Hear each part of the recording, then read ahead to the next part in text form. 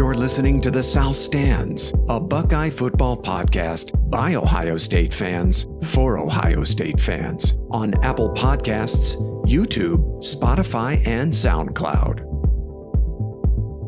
Welcome back to The South Stands, a Buckeye football podcast by Ohio State fans for Ohio State fans from the West Coast. I'm your host, Zach Moore. Today is Saturday, January 16th, and I'm very happy to be joined once again by fellow South Stands contributor, Paige Van Horn from Denver. PVH, how you feeling today, my friend? I am well, buddy. Good to be with you. Very well, thank you.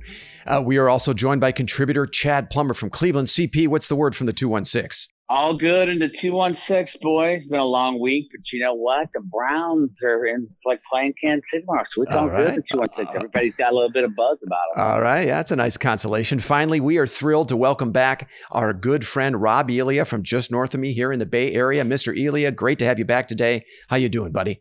I'm very happy to be back. It quite shows that I didn't screw up the last time, so thank you for having me back. It's a testament to you and your generosity of having me here. So thanks so much. I think you're selling yourself a little short there, buddy. It's great to have you back. You were fantastic on the last pod. Okay. Yeah, well, hey, the final score, as we all know, painfully, from Miami Gardens in Hard Rock Stadium on Monday evening, Alabama 52, Ohio State 24. The Crimson Tide are your 2020 national champions. That is their third national title of the playoff era. I mean, hey, look, until about the 5-minute mark of the second quarter, I think it was the game most of us expected. Back and forth, and Bama led 21-17 with 5:21 to play before halftime. And then within the span of about 3.5 minutes, the Crimson Tide scored 14 unanswered to take a 35-17 lead in the locker room. And that was pretty much your ball game. Heisman winner DeVonta Smith went berserk with 12 receptions for 215 yards and 3 touchdowns, all in the first half. Now, he would have to leave the game early in the third quarter with a dislocated finger and did not return. Alabama quarterback Mac Jones finished with 464 yards passing and 5 touchdowns, and running back Najee Harris would finish with 158 yards from scrimmage and 3 touchdowns. Now, the Ohio State defense, which was forced to play without its top interior pass rusher and Tommy Togiai and top edge rusher Tyreek Smith because of COVID, was pretty much powerless to stop the Bama offense, which moved the ball at will even after DeVonta Smith was forced to leave the game. The Ohio State offense took a huge gut punch on the second play from scrimmage when running back Trey Sermon injured his shoulder and did not return. Sermon's backup in the Sugar Bowl, Mayan Williams, was also not available because of COVID. And at that point, I mean, let's face it, Ryan Day might as well have set half his playbook on fire. The Buckeyes were forced to turn to Master Teague at running back, who himself was coming off an injury, and Marcus Crowley, who did not have a carry this season before Monday night. Now, Teague finished with a respectable 65 yards on 15 carries and 2 touchdowns, but really was not much of a factor in this game. And without the threat of a running game, the Bama defense was able to really key on Justin Fields and limit him to just 194 yards passing and 1 touchdown. Fields was also Ohio State's leading rusher on Monday night with 67 yards on 6 carries. Chris Olave led the Buckeyes in receiving with 8 receptions and 69 yards. Now, I mostly avoided Twitter and any post-game analyses on Tuesday and most of Wednesday, but I did see a couple of headlines that kind of made my eyes roll, like, where does Ohio State go from here? And can anybody catch Bama?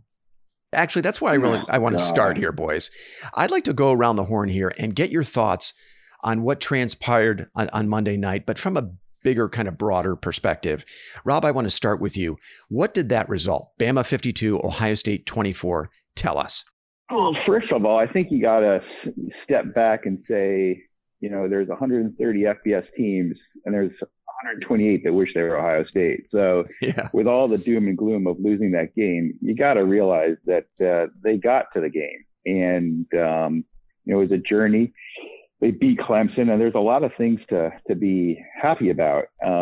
So all of this, looking at how do you compare with Alabama and what's their future, it was they got there in the first place, which I don't think you can discount. Right. That said, I think that Alabama team and college football in general is just becoming such a passing-centric offense that we have to figure out a way to address that. And that was the glaring weakness throughout that game. So, that's my big takeaway. I think you could bounce it around here, but, the secondary, we lost a lot last year with Okudah, Arnett, and Fuller all going to the NFL. That drop-off was huge. Hafley leaving was huge. So, Kerry Coombs has got to figure out. One of the stats that I saw, we were 122 in passing defense this year. Terrible. Out of 130 teams. Yeah. I mean, that's just dreadful. And, that's just not going to get it done. It's going to get it done against the Northwesterns of the world. It'll get it done against Michigan when we get to play them again. But it's not going to get it done against a team like Alabama. That's true. Paige had pointed out a couple of months ago on the pod that not only did we lose Okudah, Wade, and Fuller to the NFL, but during the offseason, we also lost Amir Reep and Jocelyn Wind, who were kicked off the team, right? They definitely would have factored into the secondary this season. And then Brendan White, he was the Rose Bowl MVP. He transfers to Rutgers, and then you lose Cam Brown to a torn Achilles against Penn State. It's no wonder Ohio State really struggled in the secondary. I mean, they were really a patchwork secondary. I think, Paige, give us your big picture take on what you saw. It's funny because my friend Kevin came over and watched the game. So it was Juan, myself, Drew, right? We're Ohio State guys, but Kevin's from Colorado and went to CU. And his whole take was, guys, I'd give my left nut to be you guys, right? So exactly like Rob said, did it suck in the moment? Yeah, it totally sucked. But I think just having that perspective that, we're there. They didn't get it done. I've vacillated between, if we were full strength and, if Sermon doesn't get hurt, and I don't know, I still don't think we're probably winning that game. I mean, at full boat capacity, Bama's probably winning that game 7 out of 10. Right. So, big picture, before we get on the pod, you're like, yeah, I was pretty bummed out for about 36 hours. I was bummed out for about, 2 hours. Last year against Clemson, I was bummed out. It was like the old Cooper days, right? That's how bummed it didn't even approach last year to me. I kind of felt like, hey, that was house money. I do think you need to close those games out when you get the opportunity, but they didn't do it. But to me, it kind of felt like house money, and Bama was the better team. I think you sent out some text and, all those guys came back. I actually hadn't realized those guys all decided to come back. And, so on paper, you're just, Devontae Smith and Leatherwood. And I just don't think you're beating that team. It was their year. Mm-hmm. We ran into a buzzsaw, so we had some things going against us, and then it just got away from them. Chad, what do you think? Anyone out there, reading the headlines and Ryan Day, that's all bullshit, man. Ryan Day knows what the hell he's doing. Yeah. I mean, the guy is solid. I mean, look at the recruiting class. And I don't and I'm not one to sit around here and make excuses. I'm not going to say who we lost, this and that, but I'm going to tell you what, there was a fluidity problem that we had. And there was more of Justin was hurt worse than led on to be. Obviously, I think you saw it on the first throw. He didn't, you know what I mean? He had some winching, and you got Trey who went down the very first play, which was so Ted Ginn-esque from 2 years back. Yeah, exactly. So it's just, it is what it is, man. I'm looking forward to putting it behind us. You know what? We didn't even think we were going to be playing football. You know what? That's true. We beat fucking Dabo. That's really, yes, what I like to see the trophy being held up by Ryan and Fields. And yes, oh hell yes. But we got beat by the better team, at least on that particular night, and we beat Dabo. Yeah. And so I'm happy. I'm looking forward to 21, man. Yeah, that the win over Clemson was a really nice consolation. And in this postseason format, it's different from 2006 and 2007, right? When we went through a pretty soft Big Ten schedule, dominated everybody. There was no conference title game. And then you go straight to the national championship game, get your ass handed to you by Florida and then by LSU. And coming out of both of those games, I think there were some long-term concerns about how Ohio State was operating, how they were recruiting, their approach to the game. They just weren't going to be able to compete with the SEC at that stage. So it was very eye-opening. But with this format, you play another top team in a semifinal game. If you can win that, which Ohio State did, and they did it convincingly, that's something to really hang your hat on. And I think it takes a little bit of the sting out of the loss to Bama, which is nice.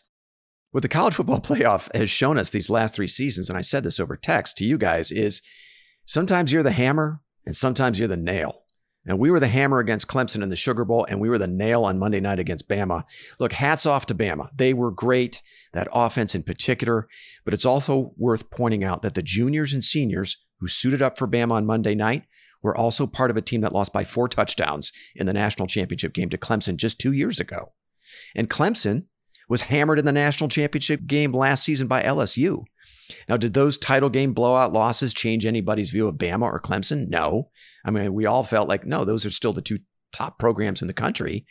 And nor should this result change our view of Ohio State as one of the top 3 programs in college football. And I think Monday night was just, I said this over text to you guys, it was the perfect confluence of a great Bama team playing at its absolute zenith and an Ohio State team that was pretty significantly diminished. And that's how you get 52-24. I mean, we talked about in the preview pod how it was imperative that the Ohio State offense keep pace with the Bama offense. Ohio State's a running team. They run the ball more than 60% of the time. That was the case this year. It was also the case last year with J.K. Dobbins. And much of the downfield passing game comes off of play action. So losing Sermon after only 1 carry meant that, Ohio State was basically, they had one arm tied behind their back for the rest of the night. We also talked about how in the preview pod, Ohio State's only real shot of slowing down the Bama offense was to get pressure on Mac Jones. Now, according to Pro Football Focus going into Monday night, Ohio State's top interior pass rusher was Tommy Togiai, and top edge rusher was Tyreek Smith. They were number 1 and number 2 on the Ohio State defense in QB pressures. We were without those guys because of COVID. They were also, by the way, Ohio State's top 2 graded defenders against Clemson. So they were both playing really well at the right time, and you don't have either of those guys. So huge losses. We weren't able to get the pressure we needed to get. So I don't think you read too much into this result going forward. One more point I want to make, Paige. You mentioned what a unicorn this Bama team was in that it got players like Najee Harris, Alex Leatherwood, and Devontae Smith, who all would have been first-round picks last year, to come back as seniors. When you think about it, that would have been like Ohio State getting Chase Young, Jeff Okudah, and J.K. Dobbins to come back, right? Because all those kids came in with the 2017 class. So, it was, again, a very special Bama team, and you don't want to read much beyond this result into, next season, I don't think. Let's pull back the lens here and just have a look at the 2020 season as a whole. I want to go around the horn and get a grade on a scale of A to F. I want to get a grade from each of you on the 2020 season. Chad, I want to start with you. How would you grade the 2020 season for the Ohio State Buckeyes? I'm going to have to go with an A-, man. All right. And the reason I'm giving the minus is because of the defeat to Alabama. Right. And maybe that pass defense. Oh my God. Don't get me started. Rob, how about you? How would you grade the 2020 Ohio State Buckeyes? Well, I touched on it earlier. I think we're just glad as fans to have a season, right? So the fact that the guys were out there and competing and we got to watch it was a success. And unless you're one of those folks that are national championship or bust, you're going to have a different opinion on things. I particularly are not one of those type of people. I think that, getting to the playoffs is obviously a goal, but winning it all is just such a challenge. So for me, having the season, winning the Big Ten Conference, making it to the playoffs, beating Clemson was such a huge monkey off this team's back. Huge. And then having the opportunity to win it all. I think, there's a lot of success here. Losing to Alabama stings. Losing the opportunity to beat Michigan stings. I mean, I would have loved that game. Yeah. And so there's some things that I look back in the season that you didn't have opportunities to either compete in or a lack of success in the national championship game. So they didn't play enough games, and it would have been nice to see them a little bit more. So I'm on the A- bandwagon as well. I think it'd be hard to say an A unless you win it all, but a lot of success, and I'm very happy with this team. PVH? Yeah, same. I mean, I am a solid A, simply for the reason that we got to watch some football. I mean, we came dangerously close to, the last pass that Justin Fields is ever throwing was the interception, against Clemson last year. Oh, I mean, that was a total reality for us. The fact that they did what they did, and playing some football, I mean, every week was a roller coaster. Yeah.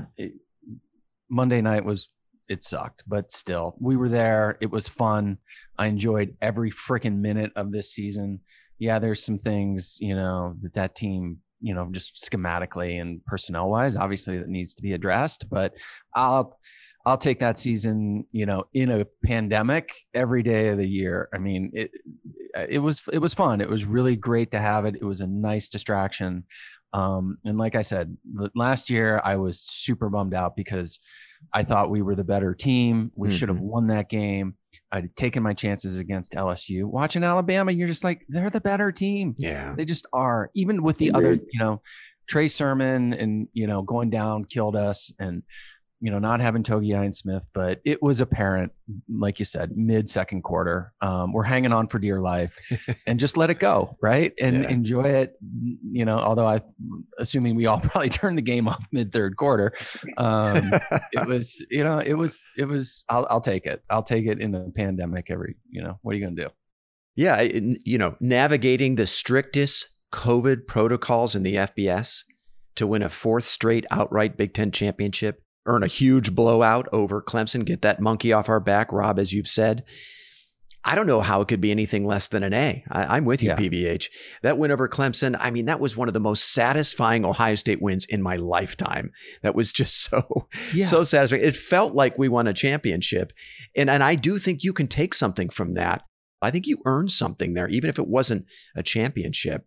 And again, no excuses, right? Right. But you mentioned it, right? The strictest COVID protocols. Very strict. It's a statistical fucking impossibility that Alabama had nobody out for that game. I mean, come on, COVID's everywhere, right? And you're telling me you don't but whatever. It just goes to show the uneven, playing field that Ohio State was dealing with. But it's kind of comical. Like it's an impossibility. It couldn't have happened, right? I mean, you have 140, players and staff, not one guy, right? They quit testing probably back around Christmas. If not before. No, it's true. I mean, when it came to COVID, it was not a level playing field and the conferences were all playing by different rules. I was really surprised that the college football playoff did not have its own COVID protocols. I thought that was a big swing and a miss by the college football playoff. I think they could have easily insisted on that. I really do. Ohio State would have had a justification to play by those protocols because they were no longer playing in the Big Ten. But as you say, if Togiai and Smith do play, with what I saw on the field that night, Bama was not going to be denied, but it could have been a much closer game and a result maybe we all felt a little bit better about.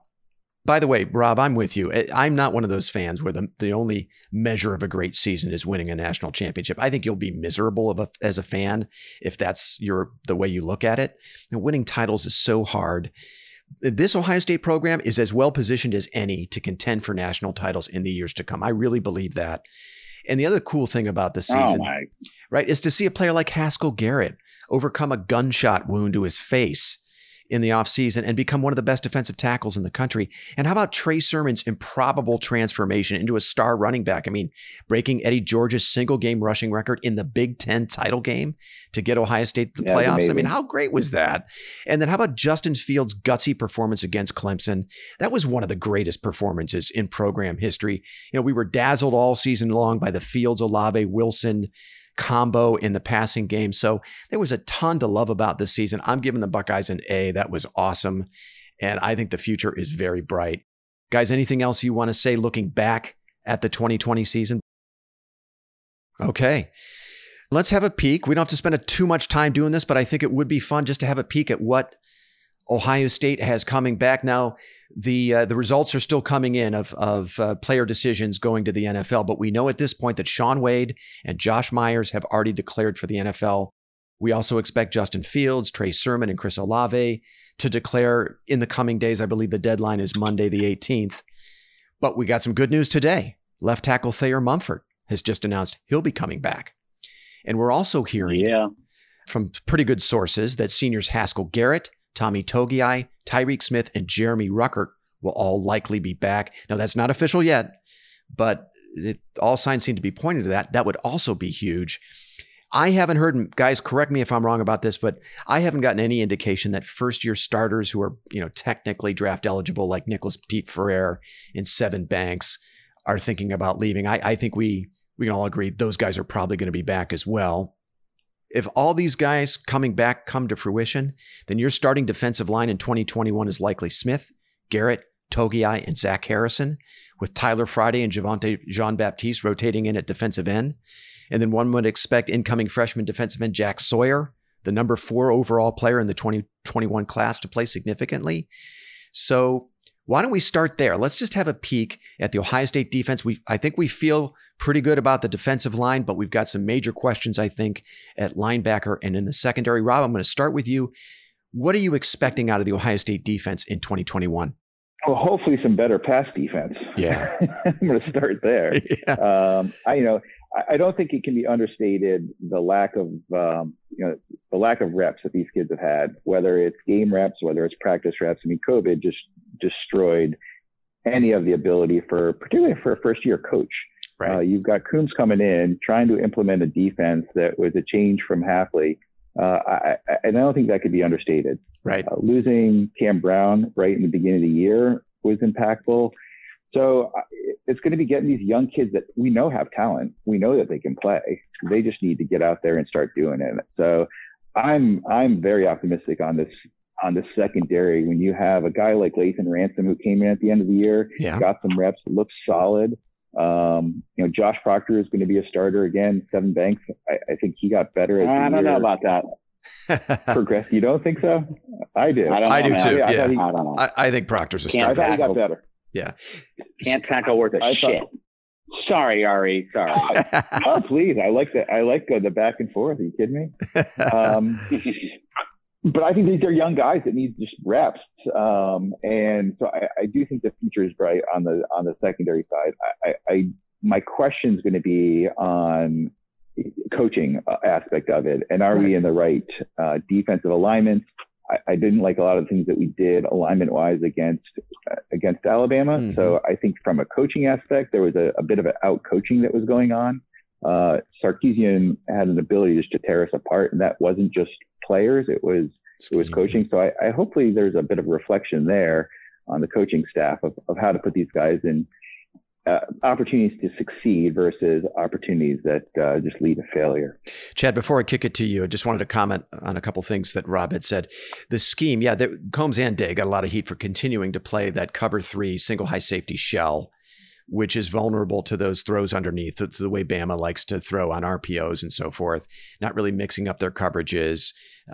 But I don't know that they had the personnel to mix up their coverages. And I'm not sure they're going to have the personnel to play that cover 3 single high safety shell going into next year. So that is something that maybe they reevaluate. They're going to play more with 2 safeties.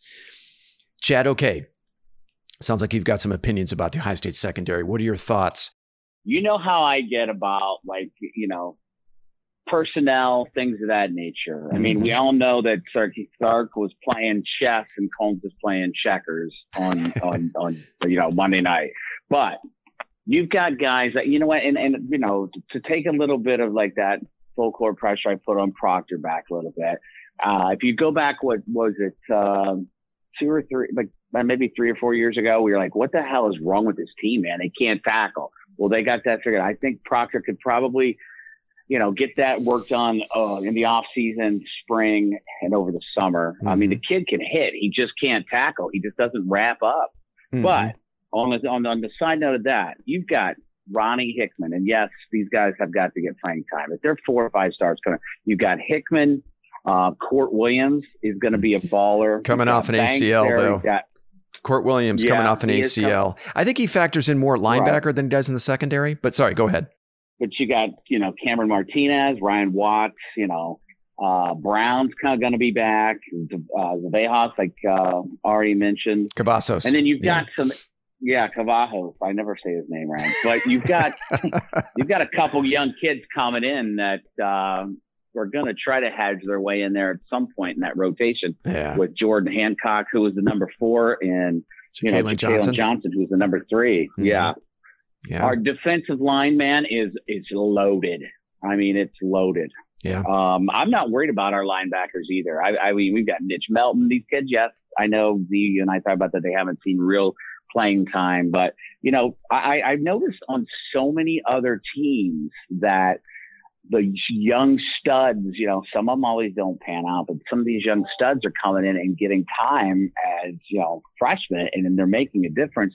And we have some of these guys that are going to be sophomores that I think have the potential to be difference makers. PVH, what are your thoughts on the Ohio State defense in 2021? What are you expecting? I expect them to be better. Like Rob said, I mean, I don't want to be negative, but it's not acceptable to be in the hundreds in any statistical category if you're Ohio State. I agree. I agree. So they have to be better. I think they will be better. I think, who knows?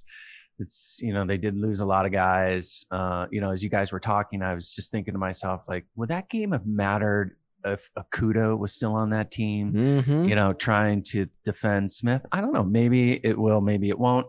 And the other thing that's out there, who knows who's in the portal? That's right. Who can Day go pick? And, and I think it'll be interesting to see if he does that, right? Because then he's seen something, because we're not there, right? Obviously, on practice, like, I've got to go address this problem. I don't have the personnel. Maybe he does. And if he doesn't go pluck some kids off the portal, then I think you would have to think that he thinks he's got the horses to correct the problem for next year. But I mean, they're going to be fine. We're going to be fine. We'll be better. We have to be better. And I fully expect it. Let's tally up what we have in the secondary. So Sevyn Banks will be a starter at corner. Josh Proctor is going to be starter at safety. Now, it depends on whether or not they play with 2 safeties. Personally, I think the way Proctor plays, I see him more as a strong safety, maybe playing in the box closer to the line of scrimmage. I think that's where he's most effective. Now, I will defend Proctor because that kid was played all over the field this year. Bullet Sam, free safety. They used him a little bit at slot corner. He was used all over the place. Then the Saturday that he was supposed to win the starting job back at free safety, he gets COVID and he's out. So I want to give Proctor a little bit of break there. The fits and starts of the season, he's moved around all over the place. I think if they go with 2 safeties, I would play him more in a strong safety role closer to the line of scrimmage. So you got Banks, you got Proctor, I think are pretty locked in as starters. Chad, you mentioned Ronnie Hickman and Lathan Ransom, who flashed in limited duty this season. I think Lathan Ransom is probably your slot corner, if I had to take a guess. Ronnie Hickman could probably play that Bullet Sam role. We just need more seasoning there. I'm with you, though, Paige. I think Day has to look to the transfer portal to find at least one quality veteran player in that secondary, whether it be a safety or somebody on the outside at corner, maybe preferably at outside corner. Cam Brown's coming off an Achilles injury, man. Tyreek Johnson, now he was supposed to be the guy, right? He's a junior. He was a former 5-star. He's a bust. Marcus Hooker is unplayable. I don't think Marcus Williamson has any business starting in that secondary. And then beyond those names, we've got a lot of inexperience, a lot of questions. Legend Cavazos, love his name. Great name, but he was injured most of the season. He's a freshman. He hasn't played a single down. Ja'Kalen Johnson, Jordan Hancock, obviously great prospects, but they're true freshmen. True freshmen almost never come in and play right away at defensive back for Ohio State, but we'll see. So I think they do need to address that need. Cam Martinez, again, just a name, a kid who didn't play a single snap this year. He's an athlete. We don't even know if he's a true corner, what position he's going to play. And that's why we desperately need a spring, right? We need a full spring. We need a spring game. Combs, I will defend Combs a little bit. He did not have a spring last year. He did not have the opportunity to really fully evaluate his personnel. I just want to talk real quick about the linebackers, and then let's have a look at the offense. The Buckeyes are going to lose all 4 of their top linebackers, Hilliard, Warner, Browning, Borland. They're all gone. Now, this would appear to open the door for Kayvon Pope, Dallas Gant, and Taraja Mitchell, who were all a part of the 2018 class, now heading into their 4th year with the program. None of them has done jack shit. None of them played significantly in 2020. Pope played 17 snaps. Gant played 79 snaps. We haven't had a chance. Mitchell played 95 snaps. Borland in there. Yeah, but the thing is, if you can play at Ohio State, you find the field. It doesn't matter what class you're in, who you're playing behind. And what worries me is these kids now are going into their 4th year with the program. They haven't done anything. They haven't forced the coaching staff's hand to put them on the field. And that's what worries me. Now, I hope I'm wrong about that. We've seen veteran Ohio State guys who haven't really done much in their first few years with the program suddenly flourish and blossom late in their careers. And I'm hoping that's what we see with a guy like Mitchell or Gant.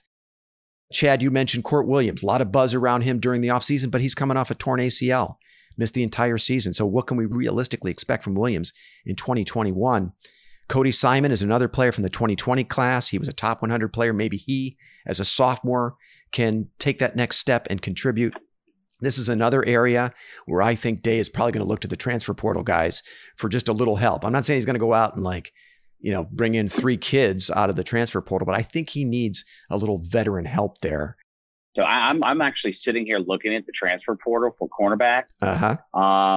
There's about 2 or 3 4-stars out there that haven't picked a place to go yet. One is this Tyreek Stevenson kid from Georgia. From Georgia. Okay. So I don't know. I mean, going back to linebacker, speaking about I know you're not big on, and it very rarely does it happen, but there's a lot of talk about the incoming freshman Reed Carrico getting time on the field at linebacker. Yeah, I don't know, man.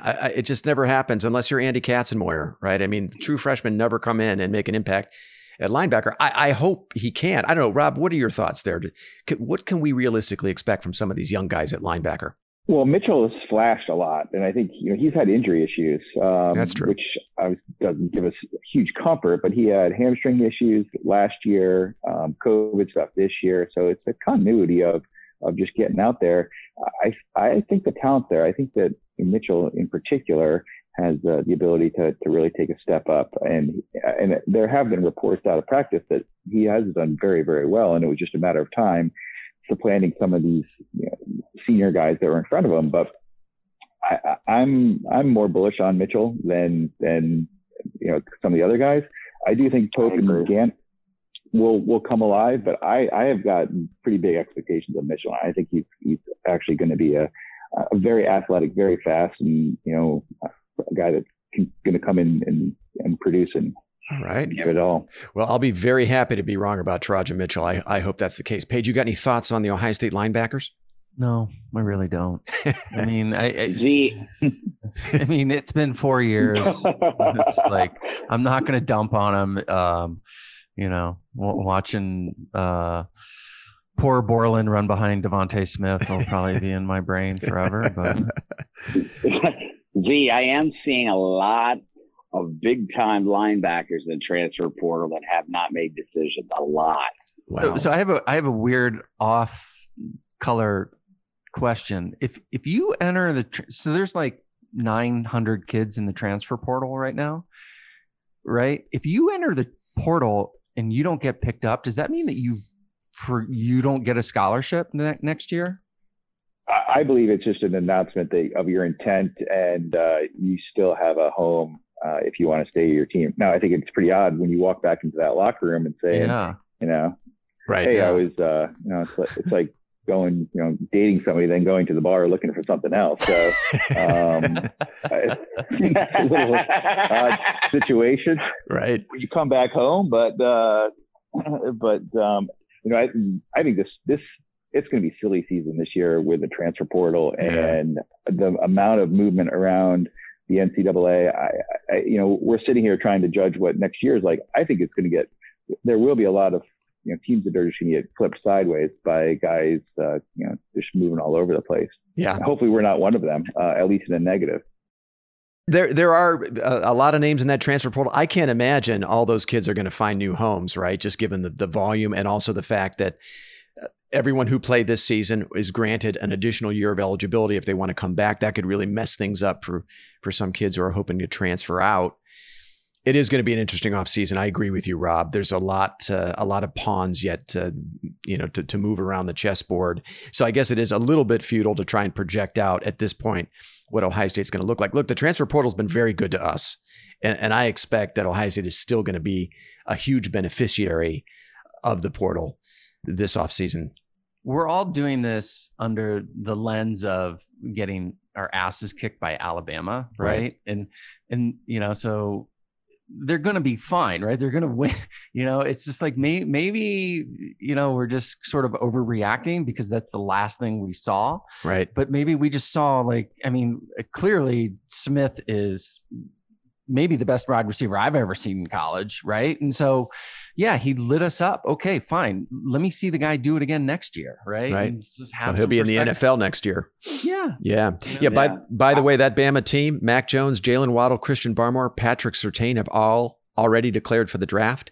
Landon Dickerson, Alex Leatherwood, Najee Harris, and Dylan Moses all participated in Bama's senior day. They're not expected back. And I don't think anybody's expecting Devontae Smith to return. I mean, come on. It's just a matter of time before he announces. Steve Sarkisian, he's off to Texas now. So look, Bama's Bama. They'll be contenders again in 2021 because they're just they're a machine. But I'm sorry, you don't lose the winners of the Heisman, Biletnikoff, Outland, Davey O'Brien, Doak Walker, and Remington Awards and get better. So Bama's, they're not. I would not expect the same Bama juggernaut next season. I think it's wide open. And you look at Clemson too, right? Trevor Lawrence is gone. Travis Etienne is gone. Now Georgia's going to be good, I think. They figured out their quarterback situation. They bring a lot of guys back. I think Oklahoma's going to be very good. Alex Grinch kind of figured things out for them defensively. They were a pretty good defense. They've got a good quarterback. But man, Ohio State's going to be right in the thick of this, in my view. Right. Like you guys said earlier, I think you give Combs the guy's never been a defensive coordinator. Right. I mean, I think, not having a spring, and I've been one of the biggest, complainers about Honeycombs all year because I just felt like they didn't know what the hell we were doing back there. But, I'm going to try to give him the benefit of the doubt and not be negative Nancy and let him get through a spring and because we got the talent. So yeah, I think we're going to be all right. I agree. I think Combs definitely deserves the benefit of the doubt for sure. I mean, I don't think what we saw was a Greg Schiano-like performance out of Combs as a coach. There's too many extenuating circumstances. Rob, what do you think? Do you think Combs deserves the benefit of the doubt, or do you have concerns about him as a defensive coordinator? Well, I think you have to be concerned just because of what happened, and not just against Alabama, mind you. Right. Indiana carved us up. Mm-hmm. So I do think you have to have it a little bit of a step back and say, what happened? Why are you 122? It wasn't just because of the Alabama game. It was because a lot of teams carved us up. And so it'd be unwise just to just say, it was a tough year. It was COVID. Kids didn't practice. Now that clearly added into it. But, and I'm willing to give him the benefit of the doubt, as you said, and let's see what happens with the spring practice. Let's see what happens with having all your defense installed and what you can do. The guy can recruit like crazy, and that's part of the solution as well. So right. It all comes together. I'm willing to give him another shot, but I do think it's we make sure that everything proceeds in the correct direction and doesn't backflip like the Schiano years did, in 2018. Yeah. See, can I say one more thing about this whole situation? Because after listening to RE, I almost feel like I don't want to give him the benefit of the doubt. Because remember when we were all sitting around what in the hell is going on with Schiano? Let's just get the fastest kids out there and let them chase the ball. And then you started we saw Browning coming. You like Hastley's defense, dude. That was, I feel like Combs is just trying to make it too difficult for these kids with some of these schemes. Yep. Yeah. I know you made that point earlier, and maybe that's true. I don't know. Look, Kerry Combs didn't have Chase Young and Jeff Okudah and Damon Arnett and Jordan Fuller. And that's also why Hafley looks so good is when you got Chase Young and two shutdown corners and an eraser at safety. Ohio State did not have that personnel this year. They just did not. So I think it is some personnel. I think they do need to reevaluate this cover 3 single high safety shell, which is Ryan Day's defense. It's Ryan Day who insists on playing this defense. I think it's that's the Legion of Boom Seattle defense that Day is borrowing from, but it's predicated on having an elite pass rusher, shut down corners, and a great eraser at safety. And unless Ohio State can find those components next season, maybe it's time to think about scheme. Okay, so let's have a quick look at the offense, and then I'll let you guys go. If what we're hearing comes to fruition, that all the guys that we expect to be back come back, the Ohio State starting offensive line is going to be very good. You're looking at Munford and NPF as your starting tackles. Harry Miller moves to his more natural position at center, with Matthew Jones and Paris Johnson Jr. holding down the guard spots. Guys, that's a pretty damn good offensive line right there. Oh, my. One of the best in the country. I think they're sitting pretty on the offensive line. Now, we know they're going to be very green at quarterback with C.J. Stroud, Jack Miller, and then incoming freshman Kyle McCord battling for that starting job. That should be a really fun quarterback battle to watch this offseason, guys. One reason to tune in and watch the spring game. That should be really fun. But Ryan Day has a pretty good track record at turning first-year starting quarterbacks into stars, right? I mean, he did it with Dwayne Haskins. He did it with Justin Fields. So I have a lot of faith there in the development that can happen, assuming, of course, we get a full spring, full fall practices and so forth. We know Ohio State's going to be loaded at receiver. Garrett Wilson, Jamison Williams, Jackson Smith and Jigba, Julian Fleming, G. Scott, incoming freshman Emeka Egbuka. And we expect the running game to be great again with the arrival of Travion Henderson and Evan Pryor. And of course, we don't want to leave out our guy, the bowling ball, Mayan Williams. Yeah, so he'll factor into the running game as well. Paige, I want to kick this to you. What are your expectations of the Ohio State offense in 2021? They're through the roof, man. I mean, you just went through it. And I would, the one thing going back to the Alabama game, the one thing that bummed me out is I didn't see them try and stretch the field with Olave. Yeah. And, but okay, I don't want to rehash that. I hope he goes pro. But I love that guy. Yeah. And, you know, we're obviously stacked at wide receiver. We're stacked everywhere. The big question is, you know, who's going to be the quarterback? Yeah. But like you said, Day's got a great track record. He's got 3 guys to choose from. There is absolutely no reason in the world to think that's not a top 5 offense next year with all the weapons they have coming back. All right. Rob, what are you expecting from the Ohio State offense in 2021? I mean, honestly, it's hard not to add anything to that. The offensive line is going to allow you to do a lot of special things. Getting Munford back is gigantic, and particularly for a new quarterback. And I'm excited for the quarterback situation. I think you've got 3 prospects that, and watching them fight it out, and which one it's going to be fun. So, and obviously this wide receiver room is ridiculously talented. There's really no drop off there, and I'm just only problem is we only have 1 football for those wideouts. That's pretty much the only problem. All right, Chad, how about you? Even with Olave leaving, what we have at wide receiver and who we have coming in, we've never had a better wide receiver crew since I can remember. Yeah. Agreed. Yeah. And I think everything I've been reading is like Henderson is a beast, and he's going to come in, and Master Teague will not be starting next year. I think it'll be the true freshman Henderson, getting a majority of the carries by the time, you get through the first couple games. I think he's going to be the starter. And like you guys said, the offensive line, I mean, geez. Yeah, I'm so excited to watch Paris Johnson. I did not to take anything away from NPF and Munford and all those guys, because that's a given. But you guys remember seeing that pancake that Paris Johnson had in that Clemson game? Yeah, that was pretty awesome. Yeah.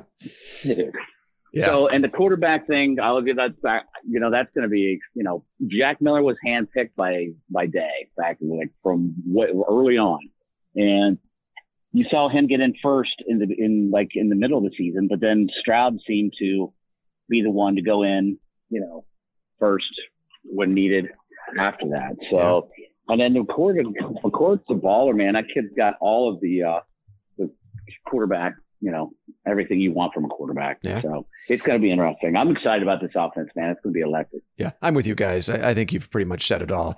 Quarterback battle, I don't have any recent memory. I mean, when was the last time we had 3 kids this talented, all with a legitimate shot at winning that position? I mean, Kyle McCord, he comes in. I know he's only a true freshman, but Stroud Miller barely played. So I don't know that either has much of an edge over McCord in that regard. McCord, I would think, would have a great chance of winning that job. So Very exciting. Right. Great. It's a great reason to tune in and watch what's happening in spring, watch that spring game. And it's really nice. Whoever becomes the starter, it's a great luxury to have an elite offensive line, playmakers on the outside that they have, and then a home run hitter. I agree with you, Chad. TreVeyon Henderson is a home run hitter at running back. That dude has got big play capability, breakaway speed, and I cannot wait to watch him and also a little bit of Evan Pryor. The one thing that Ohio State's offense I think was missing was I was just watching Jalen Waddle for Bama. Now I know it was first of all I can't believe that kid attempted to play in that game, but he did have a couple of catches, and then just kind of watching him earlier in the year before the injury, Ohio State is missing kind of that Paris Campbell Waddle type player, right? A guy that, you could throw a little pop pass to. He's got great short area quickness, breakaway speed, and can turn a short 5-yard gain into a 50-yard touchdown.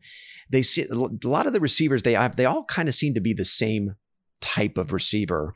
And they don't have that H-back type guy that maybe he also doubles as a kick returner, right? And has that big playability. I wonder if Evan Pryor could be that player for them, or if there's somebody, Emeka Egbuka, somebody like that comes in and provides that other weapon with this year's offense. I'll be interested to see how that develops. What about Gee Scott Jr.? Let's not forget about him. Yeah, but he might be. He's cut from the same cloth though as a Julian Fleming and even a Jameson Williams, a big dude, big physical wide receiver. But yeah, I mean, he's a name to watch as well, and we'll see. We'll see if all these kids are actually with the program after the spring game. I wonder if we're going to see any receivers transfer out. I'll bet. I don't know. What would you set the over under at receivers who transfer out after the spring game? One already left, right? Yeah, Mookie Cooper's already gone. Yeah, Mookie. Yeah. Mookie. On that point, Z, you're going to see two. You're going to probably see two quarterbacks transfer out because you've got Kyle McCord, and then you have next year coming in the number one overall recruit of Ohio State of all time, and Quinn Ewers coming in. So. Yeah, that's a good sign, I guess. In the end, when you're losing players to transfers, it means that you've got a lot of healthy competition with some great players. You look at the college football and it's the turnover of talent, and you're losing guys. Which guys stay? I think one of the biggest concerns that I had was Urban Meyer getting hired to Jacksonville, what effect that would have on some of the guys at Ohio State. And so Mark Fantoni is a guy that the director of player personnel at Ohio State. He's the guy that's out there looking for these high school players, and his value to this program cannot be understated. Right. And then Mickey Marotti is another, strength and conditioner guy. So those are two guys that Urban brought with him right straight away when he came to Ohio State. And I think there was concern that they may be following him to Jacksonville, and that is not happening, which I don't think that can be understated. Having a staff that, and it's a testament to Urban Meyer too, that he's not going in and raiding his former program. And I know Ryan Stamper is following him to Jacksonville, but that's it. And Urban has said so, that he is not looking at anybody else at Ohio State. So that's another kind of great piece with some of the things that was happening out here that we're not going to look at some staffing departures following Urban to Jacksonville. Well, and that's another huge benefit, I think, going into this season. There's stability in that coaching staff, which, you can't be understated. Chad, go ahead. You're going to make a point? I was glad that Ari brought up Stamper. I was reading some stuff, and it's somebody we never talk about, but he's an assistant athletic director, player development. I saw a couple of the younger guys like, oh, this one's going to hurt having Stamper there because I think he's a pretty solid team. But having Pantoni and Mariotti back is huge. Yeah, like Ari said. Yeah, I mean, you make the national championship game, and the only guy you lose off your staff is Stamper. I mean, usually you make it this far as a program, you expect, big losses, and your assistants want to go in and cash in on that, right? So the fact that they're the only guy they lost is Stamper. Look at Alabama. Yeah, I mean, look at Sarkisian. I mean, that's a big blow. Cincinnati loses Freeman, so it's like you have successful years and guys leave. So that's it. It was, again, more optimism for the program again. Is there any chance that Sarkisian can get those those 2 5-star, that quarterback and that wide receiver, to go to Texas? I think you're crazy. So it's possible. Yeah. So I've been reading. Burton says there's no chance. He's committed to Ohio State. He's not leaving. He's not even going to listen. Now Ewers is saying the same thing, but you never know what could happen, what kind of staff he puts together down there, but I mean, everything I'm reading, they're like 100% committed, but we'll see. Well, I think that this season is pretty huge, right? Because you have to look at what Ohio State does with their quarterback situation. If one of these kids emerges and is a world beater, right, a Heisman candidate, that might deter Ewers from coming to Columbus. And if Sarkisian has a really good first year at Texas, I'm with you, Paige. I think that is far from over, that recruiting. It is far from over that kid ends up in Columbus. Yeah. I would color me concerned about that one for sure. Yeah. All right, fellas. Hey, we are right at about an hour. Why don't we wrap things up here? It's going to be a very eventful offseason, I think. So let's plan to reconvene in a few weeks to have a second look at Ohio State's offseason.